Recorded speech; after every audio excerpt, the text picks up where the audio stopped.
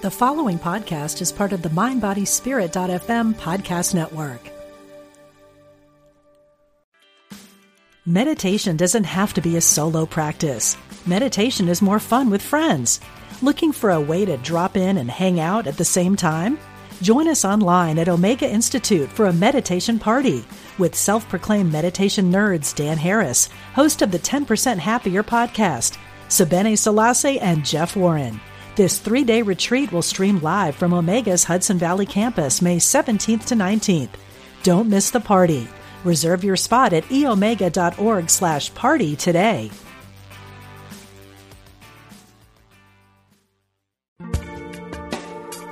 Thanks for joining us. This is Unity Online Radio, the voice of an awakening world.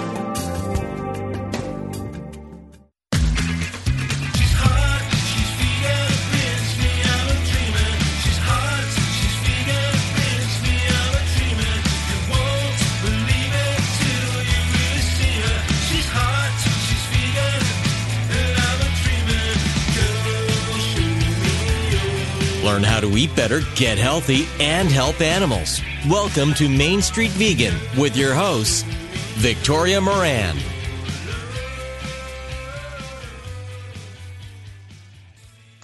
Every New Yorker knows that if you're reading a 570-page book, you leave it at home. It's way too much to carry when you're walking everywhere and taking subway stairs. But I am lugging all 570 pages of Dr. Michael Greger's brand new How Not to Diet all over everywhere because I want to know what the science is going to say next. Welcome, everyone.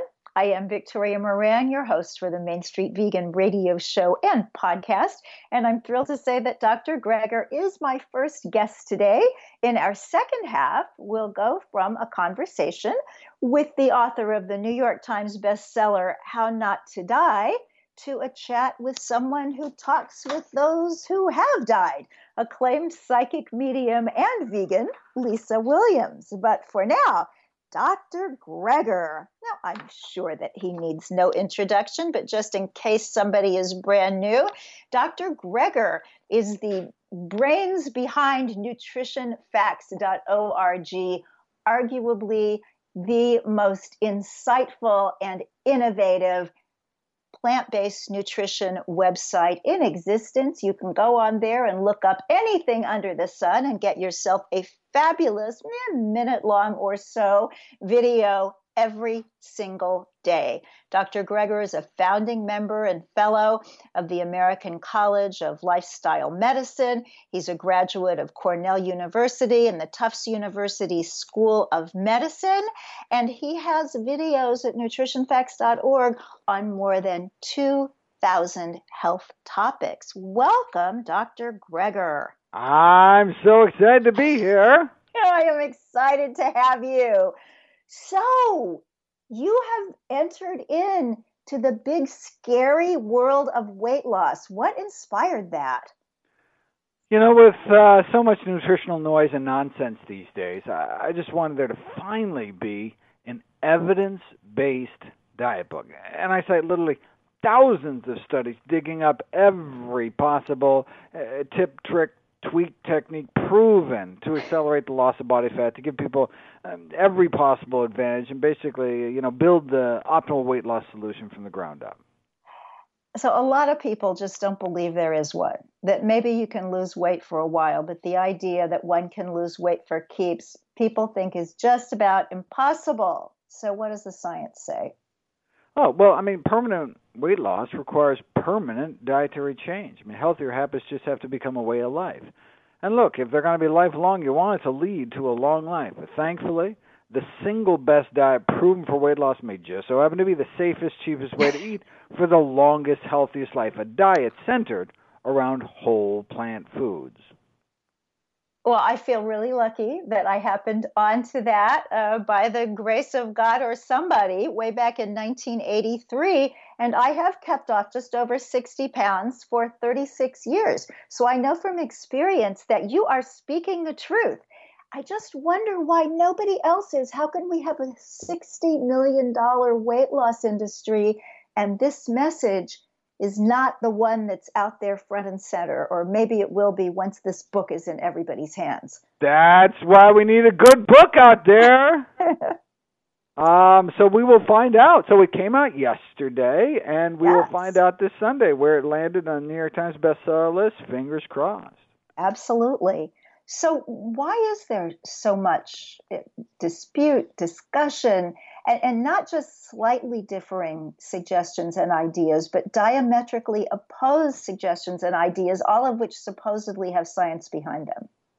I mean, it's all about repeat business, right? Feeding us this endless parade of quick fix fads that always sell because they always fail. But, I mean, repeat customers is the whole business model of the weight loss industry. Yet people, line right back up to be, fooled again. And it's not just kind of the corrupting commercial influences, but the weight loss industry is corrupted by ideological conflicts of interest, too. So, I mean, you never know who to trust. That's why you got to stick to the science. But too often in science, in diet books, the rule is to, kind of obfuscate rather than illuminate, kind of cherry pick facts to push some pet theory and ignore the rest to promote their own, their own agenda. That's like the opposite of science, right? In true scholarship, the conclusions follow from the evidence, not the other way around. So there is a movement suggesting that overweight is not really the risk that we've been told, and that instead of struggling with this thing for years and decades, that people should just learn to be content at any size. Good idea, bad idea? Well, look, I'm all for fighting size stigma and discrimination, but the adverse health effects of obesity are an established scientific fact. In fact, there was the Global BMI Mortality Collaboration reviewed data from more than 10 million people from hundreds of studies in dozens of countries, and found that indeed being overweight significantly cuts one's life short. In fact, I have a whole consequences chapter where I talk about the ABCs of consequences, because there's about 20 of them. So, A is for arthritis, B is for blood pressure and back pain, C is for cancer, on down the list, talking about the very real impacts that excess body weight have not only on our longevity, but on our day-to-day health and disability. So at what point do these become something to worry about? I mean, I know a lot of women that worry about 5 pounds, 10 pounds. I've also known people who have gone over to the other side with anorexia and bulimia. So where's the line between taking good care of ourselves, being in a reasonable weight range, and driving ourselves nuts worrying about it? Well, so the optimal BMI, even though normal, supposedly 20 to 25, the optimal, we now know, is 20 to 22. So that's really where the lowest rates of chronic disease from. In fact, a lot of that comes from these studies on vegetarians, because it's very difficult to find folks that, because 70% of Americans are overweight. So to find, disease rates among people who are skinnier, they really have to go to some of these healthier populations. And it does look like 20 to 22. But the BMI is just one of two measures currently recommended by, for example, the CDC. BMI doesn't account for this visceral fat, this deep abdominal fat. That's why some measure of waist circumference is also included along with BMI, and the healthy waistline cutoff is 31.5 inches in women and 37 inches in most men, but closer to 35.5 for Chinese, Japanese, and South Asian men. And so that's for any metabolic risk, and then it really starts going up at about 34.5 inches for women, 40 inches for men. So the reading of a measuring tape could translate into literally years off of one's lifespan. There's about 80% greater mortality risk at, for example, 37.5 inch waist for women compared to 10 inches lower, and an 8-inch smaller stomach for men at 43 inches. Also 80% difference in mortality risk. And I mean, kind of a one simple metric one can use or guideline is to try to keep your waist less than half your height. So if you know your height in inches, you want to keep your waist less than half of that. So is there something that you can do to lose that visceral fat, or do you just lose fat all over and figure you're going to lose it there too? Your body is super smart and loses the most villainous fat first, and that's the visceral fat. So your body knows that's the worst fat, and so that's actually, you preferentially lose that visceral fat as opposed to the superficial subcutaneous fat, kind of the jiggly fat you see in a mirror. That's actually not the concern. So, for example, you do massive liposuction on people and take 20 pounds of fat, you get zero metabolic benefit. I mean, normally you lose just 5% of your body weight. You get significant improvements in blood sugars and triglycerides and cholesterol, all sorts of wonderful things. Zero metabolic benefit. Even taking 20% of your weight from that superficial subcutaneous fat that doesn't have metabolic consequences. What you care about is that deep belly fat that's actually underneath your abdominal muscles that you can't get to through liposuction. That's the fat that's marbling your muscles and internal organs, the fat in your liver, the fat coiled around your intestines. That's the really dangerous fat, but thankfully, that's the fat your body gets rid of first when you start eating healthier. Now, what about gaining and losing weight a lot? I think one of the reasons that we talked about how much money the dieting industry brings in is that people don't expect it to be forever. They think if they can lose weight and keep it off for 6 months or a year, that one worked. So what about people who have lost and gained the same 30 pounds 15 times? Is that an extra problem? There's a book that came out in the 80s that keeps getting republished called "Dieting Makes You Fat." And that's this concern that there may be some kind of adverse health effects of the so-called yo-yo dieting, but that was based on rat studies.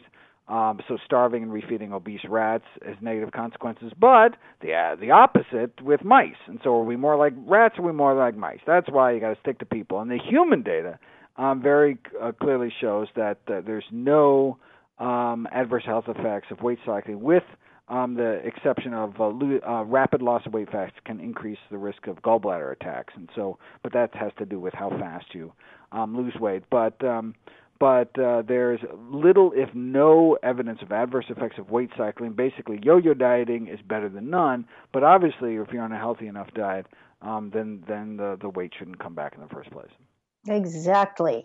So you mentioned that book was written in the 1980s, which is not surprising because it is said that 1980 was just about when things turned around and being overweight started to become the norm. So what happened? What happened with our food and our lifestyle around that time in history that we're still doing and still suffering the ramifications of? Yeah, rather than some sort of disorder, I view weight gain as largely a normal response by normal people to an abnormal situation. And Amen. With more than 70% of Americans now overweight, I mean, it's literally normal. So the rise in excess calories provided in the U.S. food supply since the 1970s is more than sufficient to explain the entire obesity epidemic. There is no big mystery here. In other words, it's the food. But this rise in calorie surplus wasn't a change in food quantity. It's not like we're eating more, but it's more in food quality. There's this explosion in cheap, high-calorie, low-quality convenience foods. I talk about saying, look, think about a Twinkie, right? With enough time and effort, any ambitious cook could create a cream-filled cake in your own kitchen, right? But now, on every street corner, they're like less than $1, right? Like if every time you wanted a Twinkie, you had to bake it yourself, we'd probably eat a lot fewer Twinkies. And so there's actually a compelling parallel with cigarette production. Before automated rolling machines were out, smoking was really actually quite rare. So in the last century, average American went from smoking one cigarette a week to, by the 60s, before the Surgeon General's report came out, a half pack a day, 4,000 a year. And part of that was just because they became so cheap and were able to be mass marketed that way. But it's beyond that. Like tobacco was just as addictive before and after mass marketing. But what was changed? All of a sudden, there's this greater opportunity for cheap, easy access. it's like every time you wanted to make French fries, you had to do it yourself, all that chopping and splattering and right. But now it just makes it so easy, and then of course it's aggressively marketed as well. But the plague and tobacco deaths wasn't just from the mass manufacturing and marketing, but they actively sought to make their products even more craveable by spraying the sheets of tobacco with nicotine. And the food industry does the same kind of thing, uses these taste engineers to accomplish the same goal, maximize the irresistibility of their products. So they use the 3 points of the compass, salt, sugar, fat, to tempt people into impulsive buys, compulsive consumption, to make what they call super stimulating or hyper palatable foods designed intentionally to hook into our evolutionary triggers and basically breach whatever kind of biological barriers to keep consumption within reasonable limits. And so we have this advances in processing, packaging, government policies to dump money into the food industrial complex, these taxpayer subsidies to make, sugar artificially cheap, corn syrup artificially cheap, to get these ready-to-eat, ready-to-heat, ready-to-drink products that are then mass-marketed by increasingly more pervasive and persuasive marketing. And so it just leaves us with this unfettered access to copious, convenient, low-cost, high-calorie foods with these chemical additives to just, make us not eat just one, basically. And so, so we're left with this. Well, wait a second. If the problem is cheap, tasty convenience, is the solution hard to find foods that's unappealing and expensive? No, it is actually possible to get the best of both worlds: easy, healthy, delicious, satisfying meals that can help you lose weight. That's what How Not to Diet is all about. So you know very well that in addition to the personal health and the public health consequences of the way that we eat, there's the environmental situation, there are the animals, there's world hunger. So anybody eating something that ever was a plant is doing better in a lot of ways than eating something that used to be an animal. So what is your opinion as a vegan and as a physician about all of the really amazing vegan foods that some people identify with the J word, junk food? Well, look, the first thing that comes to mind is just this revolution in, plant-based products in mainstream, fast food chains, like the Impossible Burger, Beyond Burger. And I see these as fantastic stepping stone foods, transition foods towards eating healthier. Not everyone can go kale and quinoa overnight. They want those same kind of flavors and textures that they had growing up. And so, all these products are by far better. Tend to be lower in saturated fat, no cholesterol, actually have fiber, things like that. Now, are these certainly it's not the end game ideal. We don't want people to stall there with these processed products. Something like the beans, the peas or soybeans from which these products were originally made would be healthier by all counts, especially in terms of reduced sodium, 10 times more fiber than that which is processed out. So I encourage people to continue the march towards whole foods, but anything that can get people to move away and move towards transition in that direction, I see as a tremendous win for public health. And so excited that these products are now available, so people can, taste how good plant-based products can be. Great answer. So if somebody is listening today and they're struggling with weight and they want to do something while they're reading your very long book, just what do they eat? What do you tell them to eat? The bottom line is that is to eat real food that grows out of the ground. Natural foods from fields, not factories. A diet centered around whole plant foods. Turns out the single healthiest diet also appears to be the most effective diet for weight loss. So what we're talking about is fruits and vegetables and legumes, which are beans, split peas, chickpeas, and lentils, whole grains, nuts and seeds, mushrooms, herbs and spices, basically real food that grows out of the ground. These are our healthiest choices. So what about when we eat? Does that matter? You wouldn't think, but amazing. I have this whole chapter on chronobiology, and the chapter is probably way too long just because I was so fascinated by it. It turns out the exact same snack at night is more fattening than the exact same snack, same number of calories earlier in the day. So, they do these studies where, 2,000 calories in the morning, and you gain less fat than the exact same 2,000 calories in the evening. Same food, same calories, and less fattening given in the morning. Morning calories don't count as much. Absolutely surprising. So calorie is not a calorie. It's not just what you eat, but how and when.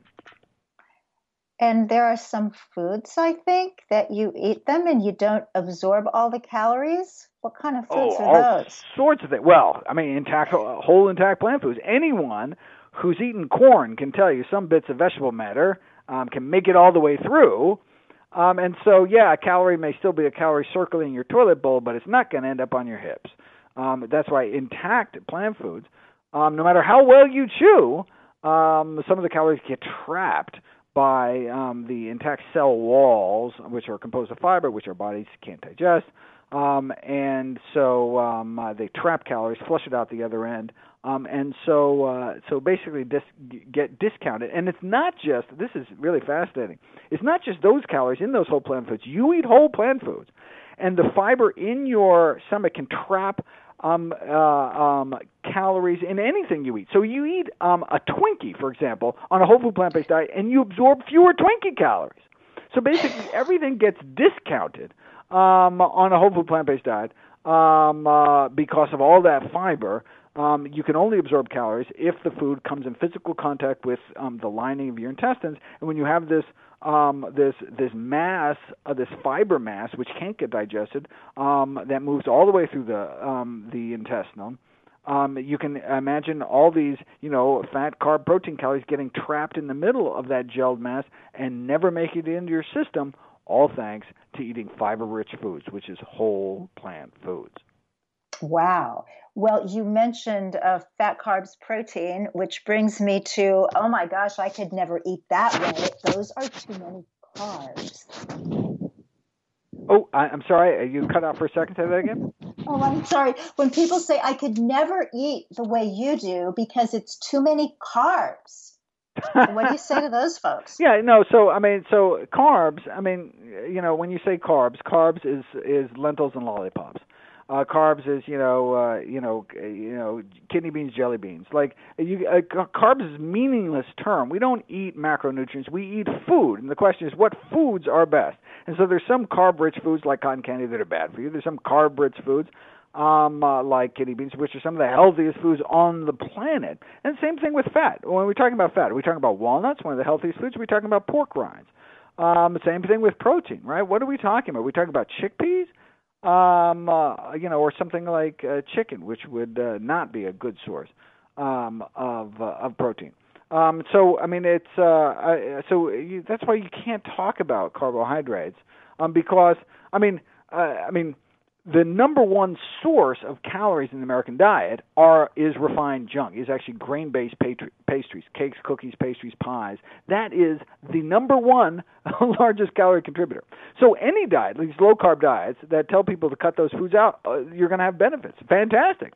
We want people to cut out those refined carbs, those added sugars. But unfortunately, they're throwing the baby out with the bathwater if they're trying to cut carbs across the board and eliminating some of the healthiest of foods out there. Wow. How Not to Diet, an incredible book. I'm so happy to be listening to you. I'm so happy my listeners are hearing you and that I'm reading your wonderful book. Everybody get your copy. It's out in the U.S. It'll be out on Thursday in the U.K. Now, toward the back of the book, you actually have, and I couldn't believe this because I know you're a very serious researcher, but you have weight loss tips because the science suggested them, and now you're sharing them with your readers. Tell us your favorite one. Oh, my God. So I got 21, the 21 tweaks In fact, they're available now. So, I had this Dr. Greger's Daily Dozen, based on the first book, a free app on iPhone and Android. We just updated the app. The iPhone version just got updated today to add these 21 tweaks. So you get the full list for free. And, it's worth mentioning, I don't make a penny from any of my books either. All the proceeds I get from all my books are donated directly to charity. I just, want everyone to have access to this life-changing, life-saving information. If I had to pick one, I think the negative calorie preloading. So it's amazing. So for example, if at the beginning of a meal you eat foods with less than 100 calories per cup, and that's basically most fruits and vegetables, so salads, soups, most fresh fruits and vegetables have less than 100 calories per cup, they can actually effectively subtract calories out of your meal because they're so filling and so satiating, they're actually eat less of your meal. So, for example, if you have some people eat an apple before a meal, it can cut 200 calories out of that meal. So there's a famous study done at Penn State where they have people eat a pasta meal, but start out with an apple, and they eat 200 less calories of this pasta meal. And the apple, they only have 100 calories. So basically, say how many calories does an apple have? It depends when you eat it. If you eat it before a meal, an apple can have effectively negative 150 calories. You just sucked 150 calories out of your body by eating that apple. And so that's kind of, when my patients, it's hard to tell patients to give up some of their favorite foods. But that's the nice about this kind of advice is I'm telling you to eat more foods. I'm telling you to eat an apple. So eat whatever lunch you're going to have, but start out with an apple, start out with salad, start out with soup. And so in their mind, they're like, now I have to eat more food. But what's actually happening is they end up taking in fewer calories. That is so exciting. Dr. Michael Greger, you know so much great stuff. And when we read How Not to Diet, we will know it too. And if you want to know about everything related to your health, How Not to Die, and the ultimate website, nutritionfacts.org. Thank you so much, Dr. Michael Greger. On to the New York Times bestseller list. Everybody else, stay with us. We'll be back after these messages with Lisa Williams. Stay with us.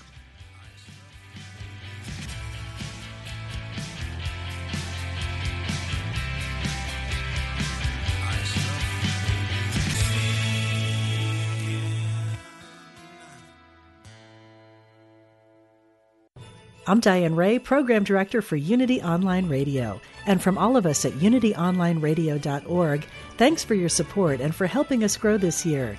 We wish you a joyous holiday season.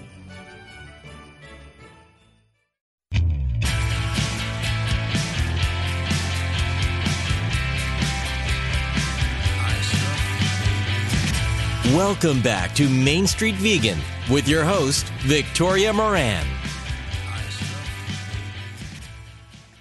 Welcome back, everyone.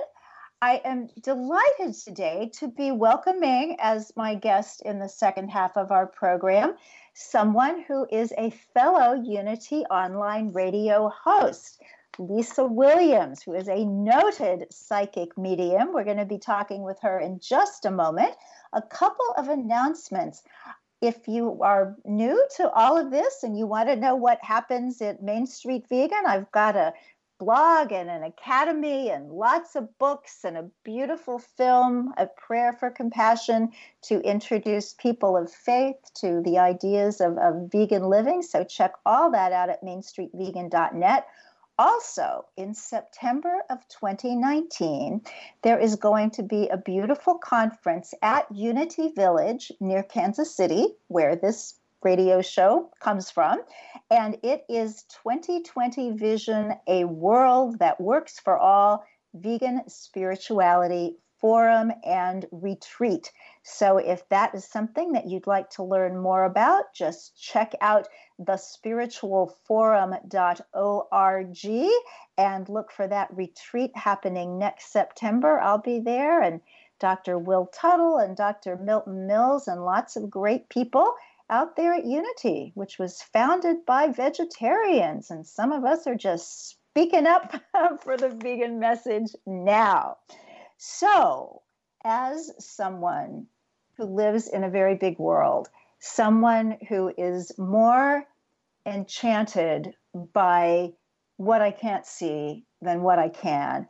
I am particularly honored to have Lisa Williams as my guest today. She is a world-renowned medium and clairvoyant with an amazing ability to communicate with those who have passed to the other side of life. Born in England, Lisa was seen worldwide through 2 seasons of her own hit show, Lisa Williams' Life Among the Dead, along with Voices from the Other Side and Lisa Williams Live. She has appeared on Keeping Up with the Kardashians, Anderson Cooper, Oprah, Jimmy Kimmel Live. She offers workshops and courses through the Lisa Williams School, through which she delivers her classes with her own unique and hands-on method of teaching. Welcome, Lisa Williams. Oh, thank you so much. And thanks for having me on your show. It is absolutely a delight. I wish that we could talk for several hours. Oh my gosh.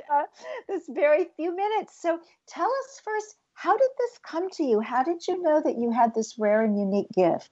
Well, I think when I was a kid, I thought everybody saw dead people. I thought this was normal because, it's not something that people talk about. So for me, it was really, my grandmother had it, and I just used to see people, talking to me, and faces coming out of the walls and hands coming out of the walls. And I know it sounds really bizarre, but that was kind of my life.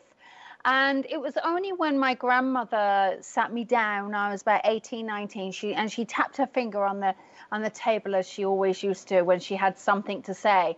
And she said, "You do know you'll be following with my work." And I'm thinking, I don't want to speak to dead people. And she's like, "No, you will, and you'll be in America." And I had no desire to come to America.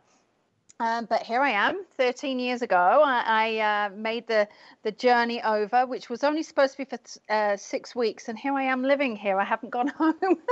So it's now become my home.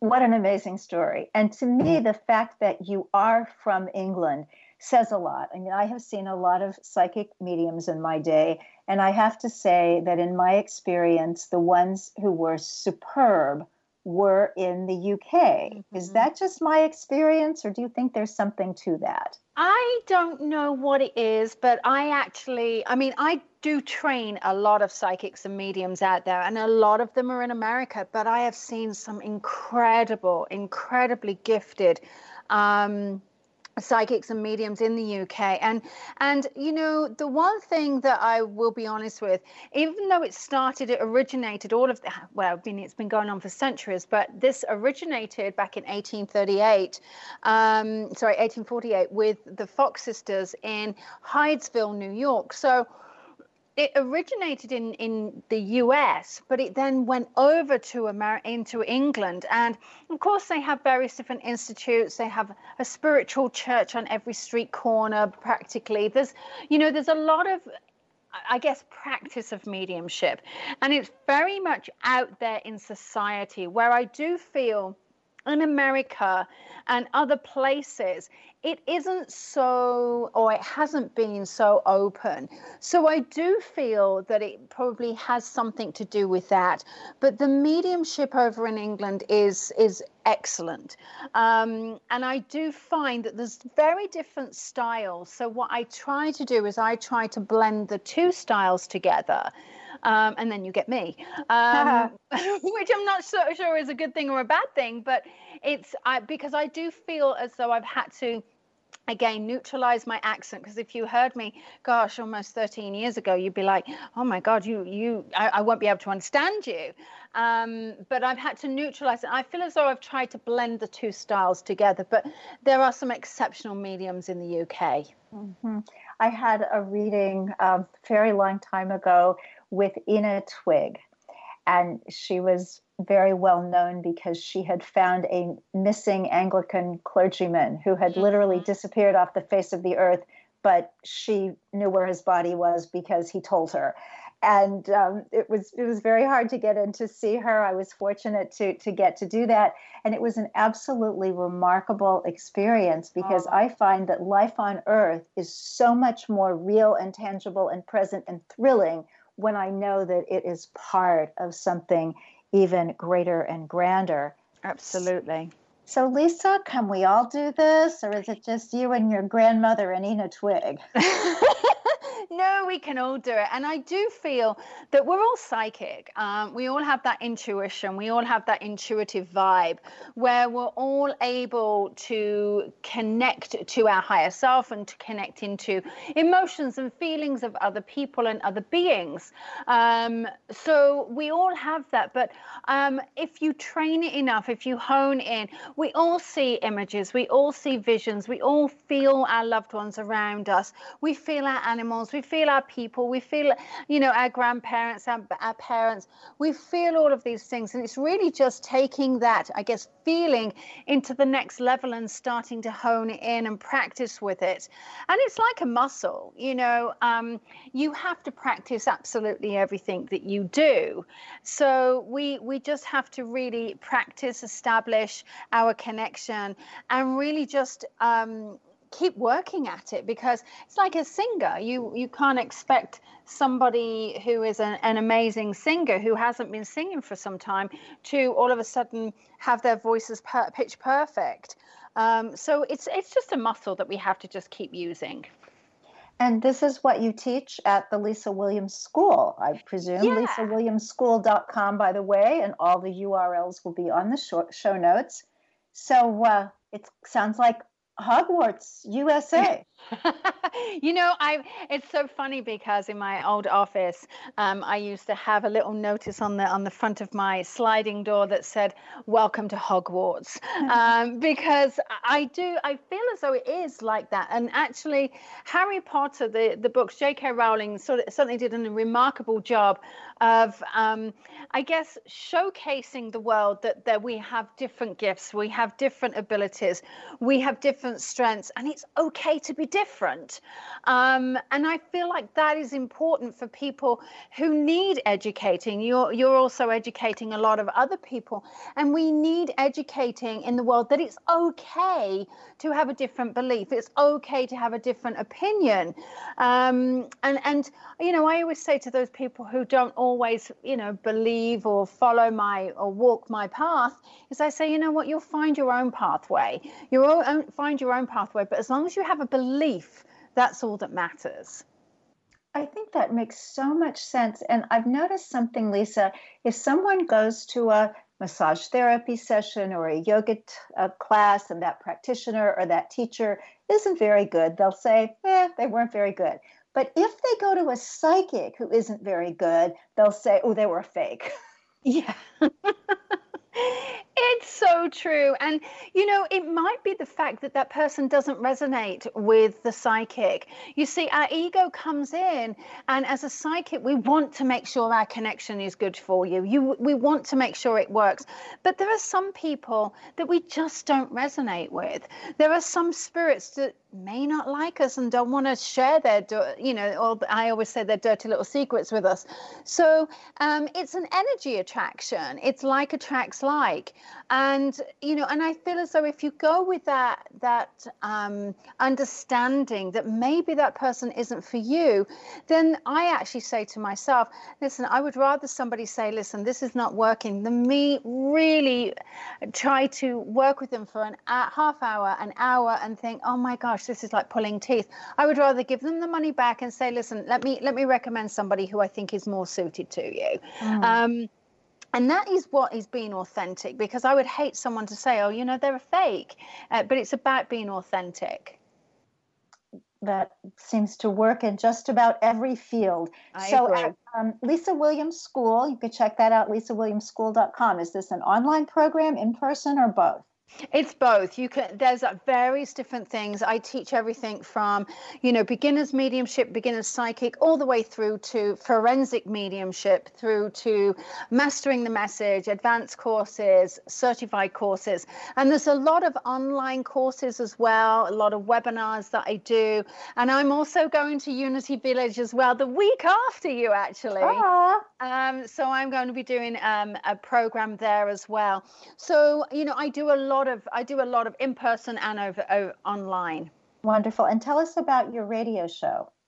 I love Unity Radio, don't you? Honestly, I love it. They are fabulous. My radio show is every Monday. It's at 3 p.m. Central Time, which is obviously 4 p.m. Eastern and 1 p.m. LA time. And really, I go through various different topics. I talk about how to tap into your own loved ones, how to tap into your psychic energies, how to tap into, do meditations. And I have various different guests on. In fact, you'll have to come on my show and we talk about all sorts of things. We have callers in and I do readings. So it's a lot of fun. Oh, it sounds wonderful. So, Lisa, probably there are people listening to this right now who are rolling their eyes because they don't believe that the human soul continues. But there are probably a lot of other people who are thinking, yeah, somehow, some way, human souls do go on. But what about non-human beings? Mm-hmm. Are they over there on the other side for you or others to talk to? Yes, they are. Now, I recently lost my dog, and I'm a big animal lover. And I lost my dog, and I must admit, really hard for me. I was like, oh my God. But I can tap into, in fact, earlier on I was doing a reading, I brought a horse through. Yesterday's reading, I brought a cow through, which I thought was a beautiful, and a pig, because they were her pets. So animal souls do come to me, and I feel as though sometimes our animals are closer to us than humans.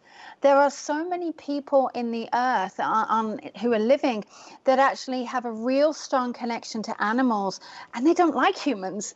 And so it's normal for me to connect into a soul of a being, and let's just put it this way, just a soul of a soul. And it's so beautiful when you can, because animals have this pure sense. There's no ego. There's no, where's the will and why didn't you give me the money and all of that.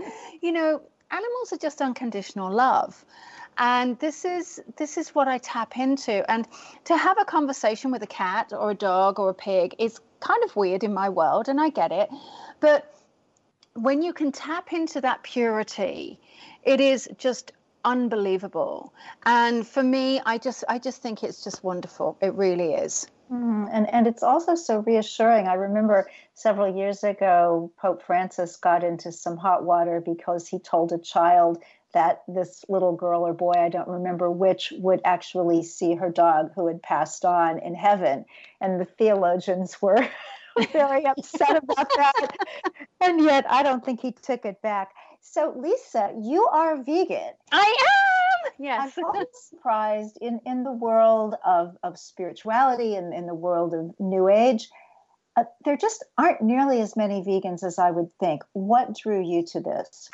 So it was funny because ever since I was young, I knew I didn't like eating meat.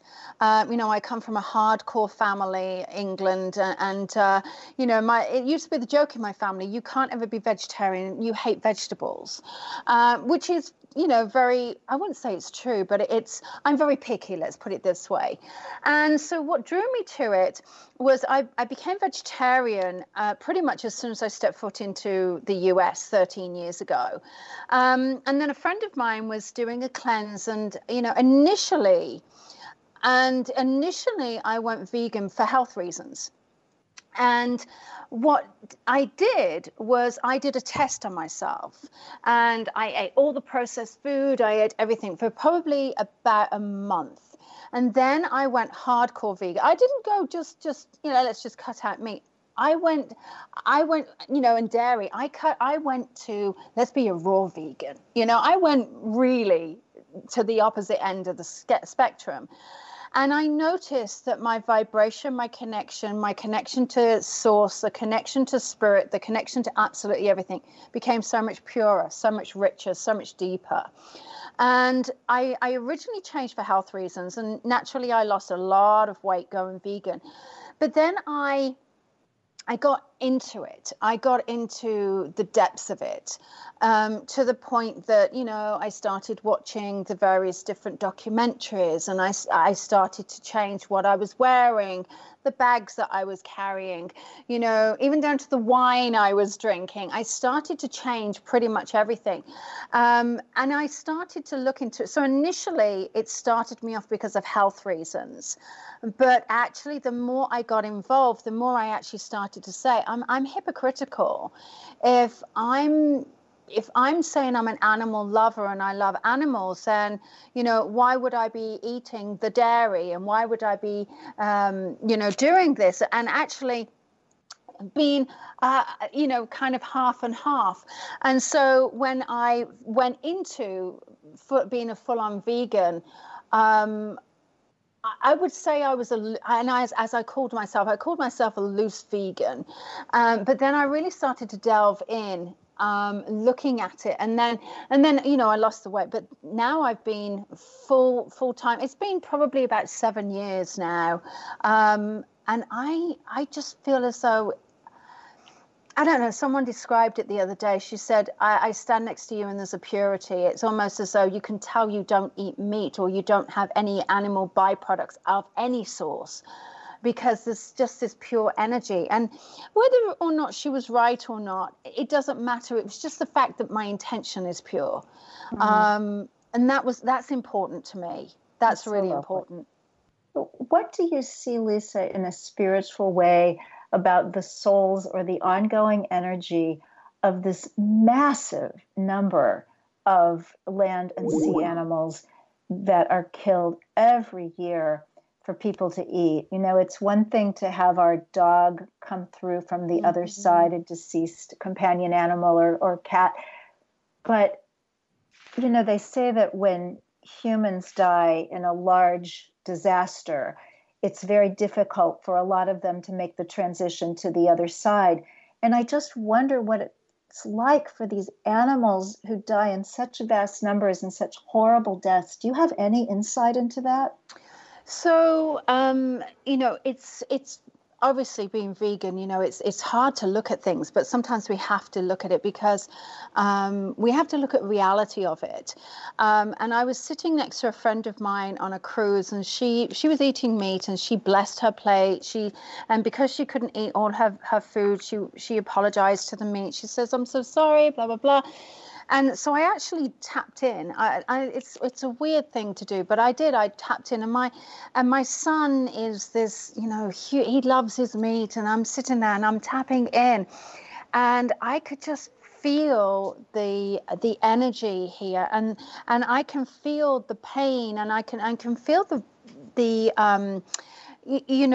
fear, and it sounds awful.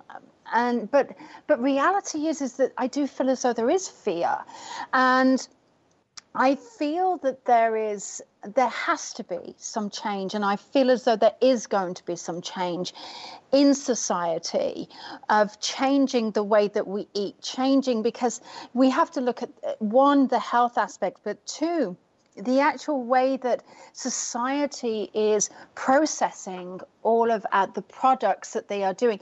It is not natural. It is not good.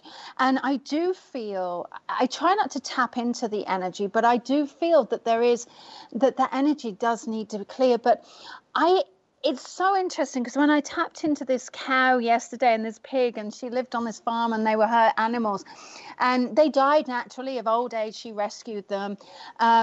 And it was so lovely to be able to connect into these animals that had a happy life, to sadly the fear that I was being shown when this when there's poor animals on a plate. And I do find it hard, but I do feel that the world is changing slowly with people like yourselves and other people bringing awareness to it. But I do feel that in those areas where there is this mass destruction, that the energy still lingers. The energy does still linger, and that's how it feels for me. And that's probably another reason why it is not a good thing to eat, even for people who haven't yet thought about the animals and the suffering of the animals. Yeah. So, Lisa, as a psychic medium, and I can't believe we're in our last 5 minutes, what would you tell us about what it's like between lives? I need to tell you again about Vegan Evan. We were talking about him before you came on, this charming 9-year-old. If people didn't listen last week, he and his mom were on the show last week, but I was telling him about a past life regression that I had and that I died of the flu in 1919. And he said, well, what year were you born this time? And it's like, oh my gosh, I don't want to tell a 9-year-old that I was born in 1950. And he said, so where do you think you were for those 31 years in between? Well, where do you think we all are in the years in between? Wow. Well, that's interesting. So I wrote a book on this called Survival of the Soul. And it basically talks about the afterlife. It talks about what happens in the lives between lives. And for me, it's, we go off, we do a lot of healing. We do a lot of, we're with our loved ones. We're doing various different jobs. We have things, I guess, things that have affected us in the earthbound life that we are having to put aside, to learn from, to look at what we're supposed to do, I guess, in our next life. So I do feel that our life between lives is so important of our learning to actually bring us into the lessons that we are going to, and to prepare us to the next life. But I also think not only that is we're also helping others. We all have a spirit guide. We all have people that we communicate with. It's like this little mini party that we're going back over to. So I do feel that we're actually learning. We're probably helping others, and we're educating ourselves. We're educating our soul, and we're resting too, ready for the next adventure. It's always being ready for the next adventure. Yeah, absolutely.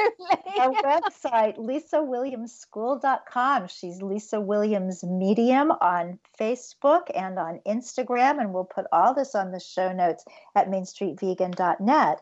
So, Lisa, in our last minute, what can you tell people that's comforting, reassuring, uplifting? I always say, follow your heart. Follow your heart. Be kind. Love as much as you can. And love today.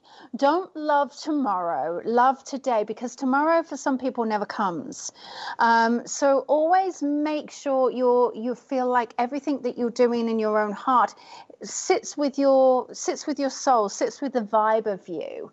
And as I said, love today. Love today, and don't put anything off, because really we live all the time. We die once, but we've got to live while we're here. And so if you can live every day to the fullest, live every day to the fullest. Well, I love today more than I did an hour ago because of this wonderful conversation with you and also with Dr. Michael Greger. And so I'm trusting that all of you listening had a magnificent time as well. I'm just all happy and grinning over here. So, Lisa, is there a little affirmation you could leave us with, a tiny little prayer? I would say just sit within your own space, sit within your own heart, and just say, I am whole, I am healthy, I am kind, and I am love. And that is utterly beautiful, not to mention true. So to everyone listening, thank you so much. If you're not yet vegan, take a step onto that moving walkway that might get you a little bit closer to that. So open your heart and open your mind to something that's maybe a little kinder, maybe a little healthier. And if you're already vegan, let's just love everybody. vegan and not, because there is plenty of love to go around. Everybody listening, be kind, be well, be blessed, be vegan. See you next time.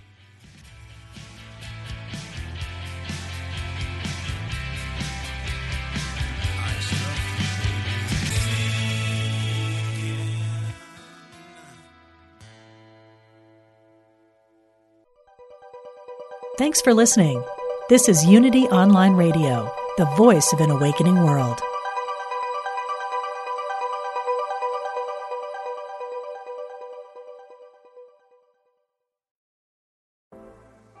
Life is hard, and sometimes you need a little help and guidance. I'm Laura West, host of a Guided Life podcast, and I believe that help is all around us. We just have to ask for it. The universe has a way of guiding us forward with the help of our past loved ones, angels, spirit guides, and ascended masters.